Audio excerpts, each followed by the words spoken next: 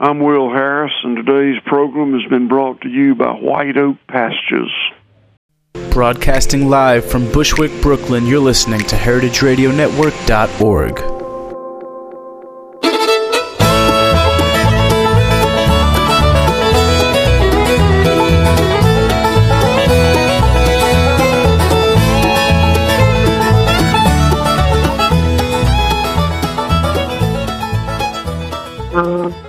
This is Greenhorn Radio, radio for young farmers, by young farmers. I'm coming to you from Hudson Valley. Beautiful day, it's hot. We have a lot of events coming up, and we're just hustling around. I'm here with Hannah Ray, who is a young activist and student at Middlebury College. Hannah, are you there? Hey. How's it going over there? How's the weather in Vermont? It's pretty good. It's been a little dry, but we're hanging in there. So tell us what you've got growing in the garden at Middlebury, or tell us a little bit about the program that you're a part of. Well, I'm actually part of a couple programs here. I grew up on a farm in northern Michigan, so when I came to Middlebury, I immediately looked for all of the farmy things I could get myself into. So I live in the Sustainable Living House, which is really more of a local food house. We buy and eat all of our food from within 100 miles, with like an exception for oats, comes from 120 miles. And we serve that food to the 18 house residents, and a few nights a week we have these open dinners where anyone from the town or the campus community can come and have a local meal for free. And the college gives us a budget to do that, which is not always the largest, but we make it work. And I'm also involved in Middlebury's organic farm, which is on campus. And we don't have any animals. We're working on that. But it's basically about a half acre of vegetables. Pretty much just whatever we want to grow. I know this year they have a lot of zucchini and basil and yeah. So it's time to eat more pesto. And Middlebury College is in Vermont and is known among the liberal arts colleges as being very eco-friendly, and that their environmental sciences program is very strong. It was built out of locally mined. You say mined? Locally mined, locally milled lumber and granite from Vermont. I remember because I took the tour. Yeah, and I'm not entirely sure how active those industries are anymore. I know that there is some of it, but I think it's not quite as big of a deal as it was. Definitely the feeling you get from living around here is that everyone's very into their agricultural history and supporting the local agricultural economy. It's really an extraordinary place to be. You know, I came here from Michigan, and it was quite a culture shock to come here and see so many people proud of that heritage. So you figured out how to eat nice food while you're at college, and you're participating in the organic farm.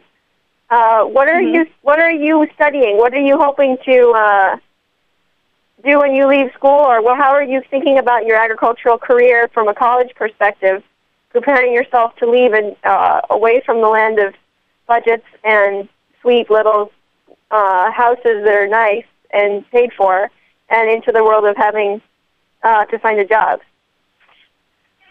You know, I don't really know at this point. I'm a junior this fall, so I have a little bit of time to figure things out. I'm studying environmental science with a focus in biology, and I don't know entirely what I'll do with that. I'll probably go to grad school for food studies or maybe botanical medicine. If I'm really honest with myself, I'll probably end up going back home to a farm in Michigan because my parents they own that land and they're farming it. And that place just holds a very special place in my heart. So that's probably what I'll end up doing, but I don't know how long and convoluted my path will be getting me back there. For now, one I'm thing, just enjoying the academic ride. A degree in biology is often very useful if you're thinking about getting a job either as a research assistant or a professor or assistant professor or working for extension or in the NRCS. Those are all places and part-time jobs / involvement in the agricultural community jobs. Yep. That may be a very good complement to working on the farm, especially if your farm is within driving distance of any institution. So I'd say maybe next time you're home visiting for break, you might consider visiting your local land trust, your local sustainable ag group, your local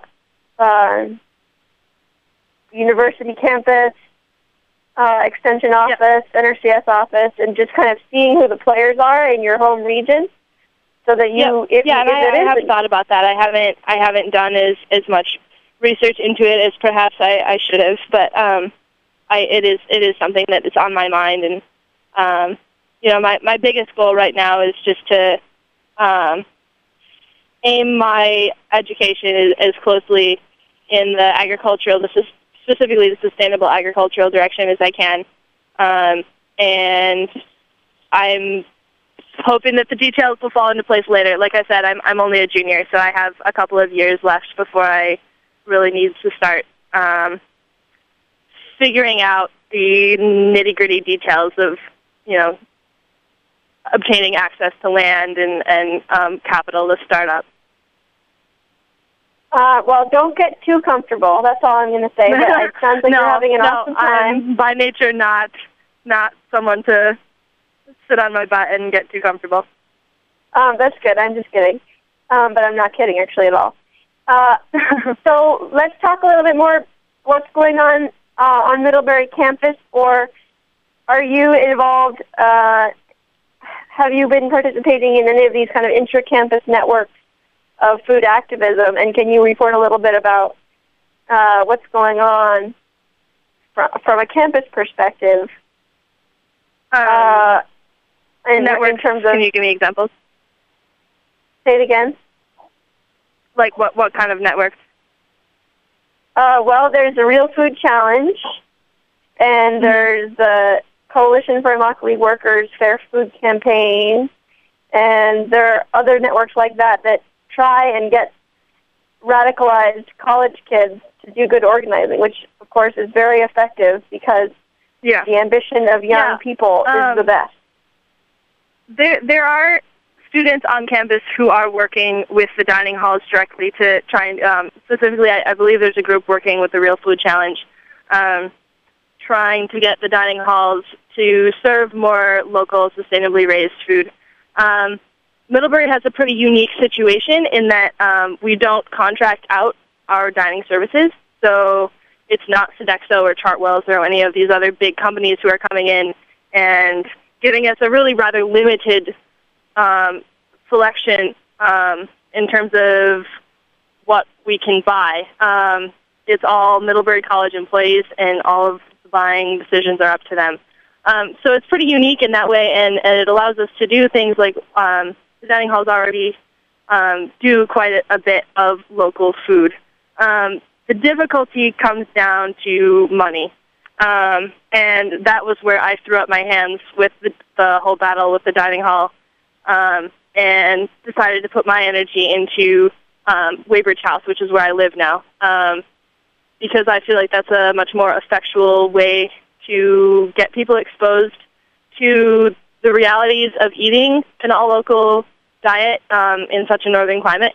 And, most people think, oh, like Vermont, like you can't eat an all-local diet in Vermont. What are you going to do in January? But it's really very possible. We have about an $18,000 budget, and we serve 18 people for the whole school year, plus we have these open dinners where there might be 30 people who show up, and we do that several times a week. And it just, for me, it's much more beneficial, and I think that it's more beneficial to the community to put my energy towards opening up this discussion around just how attainable it is to eat an all-local diet, even in a northern climate, even on a budget, even when you're swamped with schoolwork. Most people just don't realize that. And so putting dining halls, like getting local food in the dining halls is really great. And I definitely am 100% behind the students who are fighting that battle on our campus right now. But it's not nearly as visible, and it's not talked about. Whereas an open dinner at Weybridge House, we can discuss the food and where it came from and why we chose this farm over that farm. And those just aren't discussions that would happen if the same food ended up in the dining hall.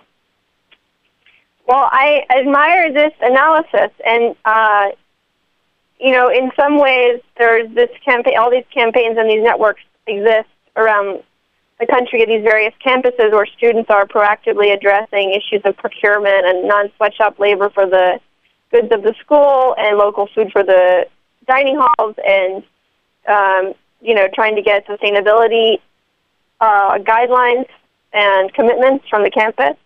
You could make.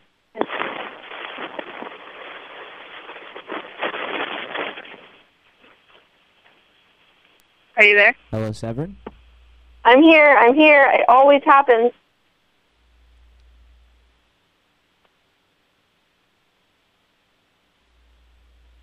Hello? Hey. It's interesting because when I was in college, there was this whole cohort of awesome, organized young women organizing around similar issues with the campus, which was the University of California. And we were off, inventing our own organization in the grassroots capacity. And instead of being kind of defined by, institutional confrontation or an institutional framework that demands certain ways of producing change and engaging in logistics, we engaged in our own logistics. And I think, we're forced to be a lot more entrepreneurial and creative as a result. So I think it's very positive what you're describing. And from all the conversations that I've had talking with people who, as students, started organic farms, then we look back at the people who are running those farms and dealing with the formalization and institutionalization of the farm that they started, and we're like, wow, we had so much more fun because we got to start it than the people who are just maintaining it.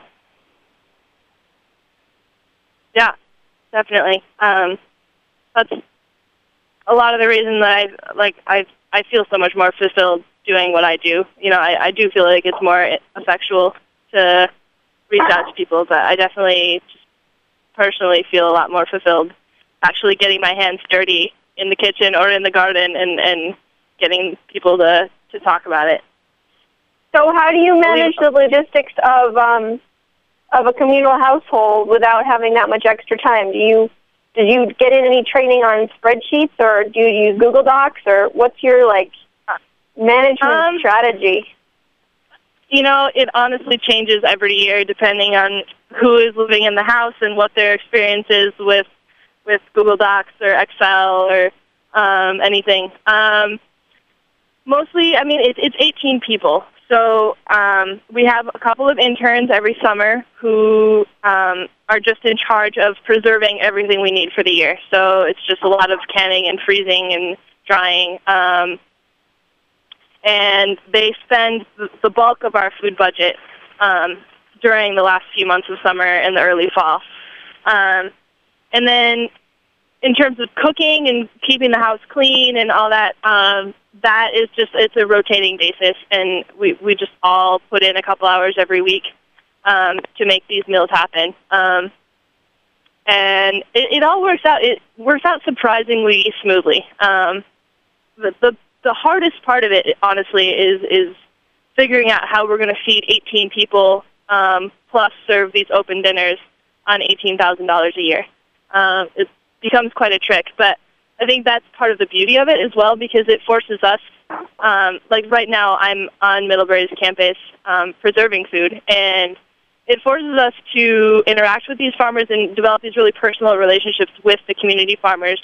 And then they know that, we can call Weybridge House if we have way too many tomatoes that like aren't really good enough quality to sell at the farmer's market. Maybe they're like a bunch of split heirloom tomatoes that are really fine, but they're really ugly. And so they can sell them to us for discounted rates. Or, for example, last week we went and picked through a farmer's cornfield, sweet corn, and they gave it to us for free because they had gotten what they wanted out of there, and it was just like the leftovers that were there.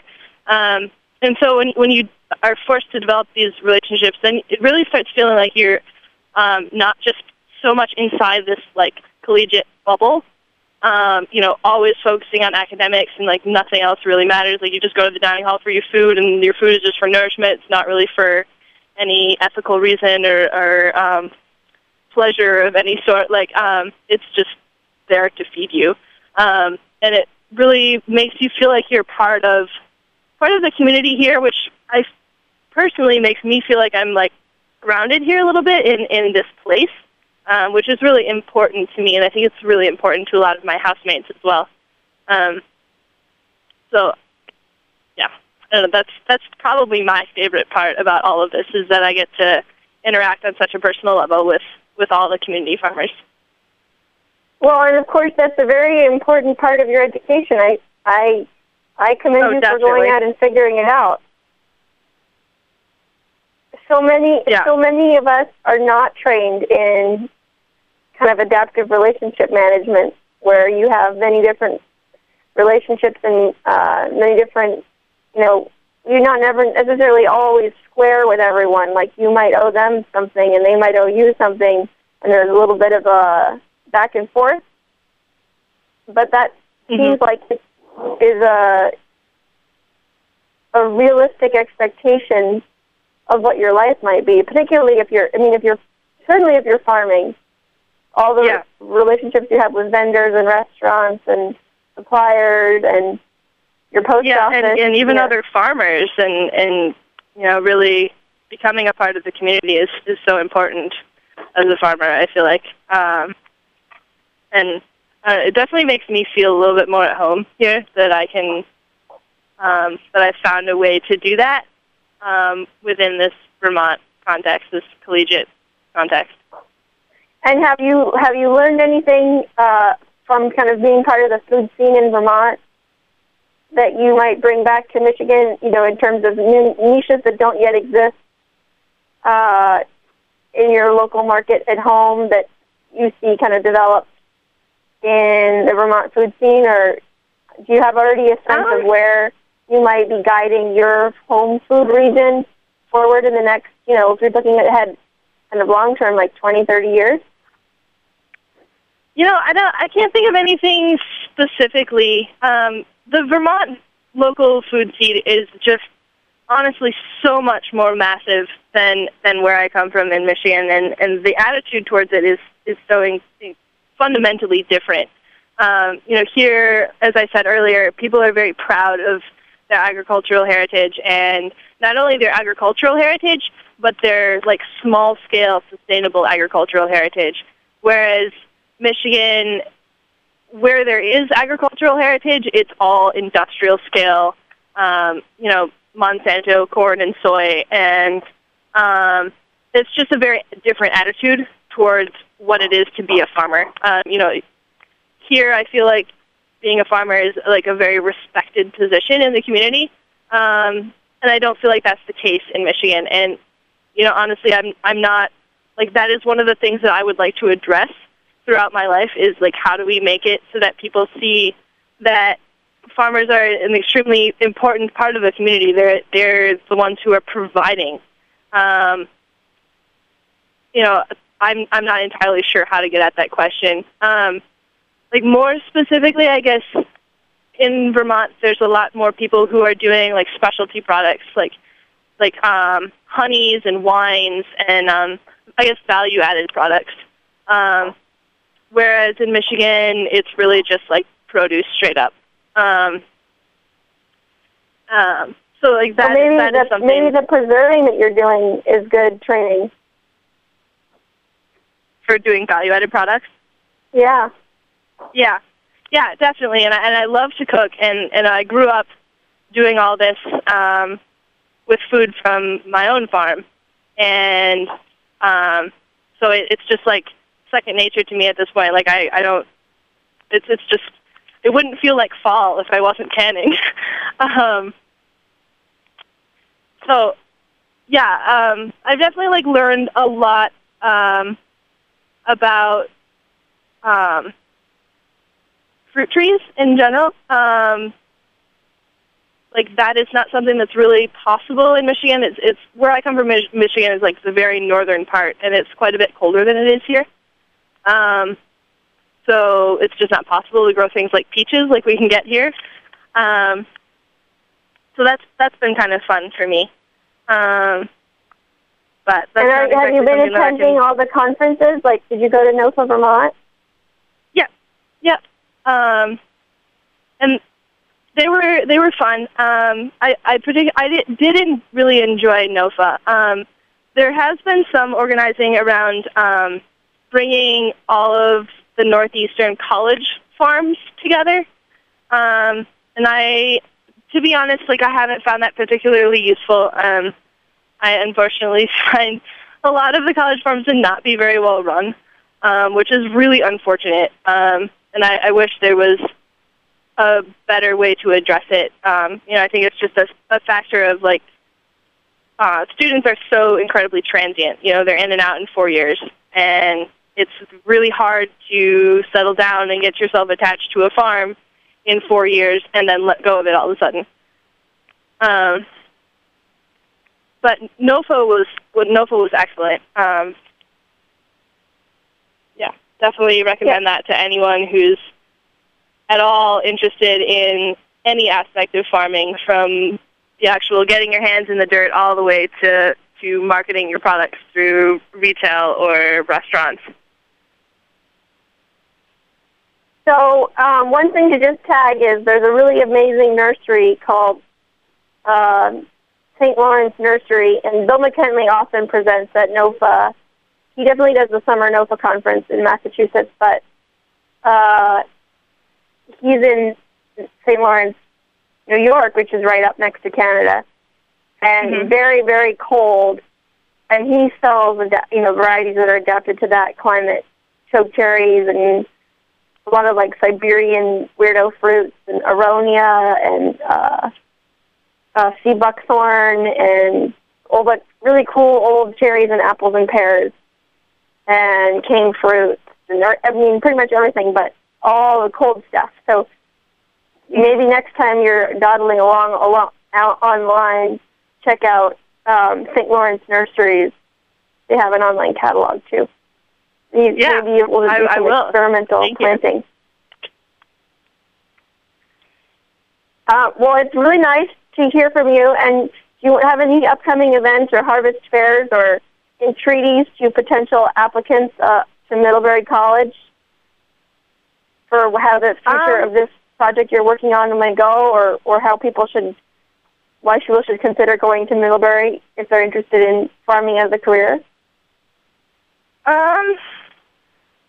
Well, I mean, you can get a hold of me. I'm one of the RAs of the house here. There's a new website that's getting up. It's greenpoodle.net. I'm not entirely sure. And it's listing all of the Middlebury College, kind of like all of their green initiatives. It's bringing us all together and trying to get us on a unified front so that it's easier for incoming students to figure out which ones they want to devote their time to. I don't have dates set yet, but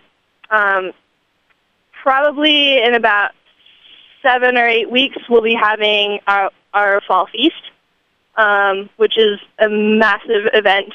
And I'm sure that the Middlebury website or the Middlebury blog will have details about that in a few weeks.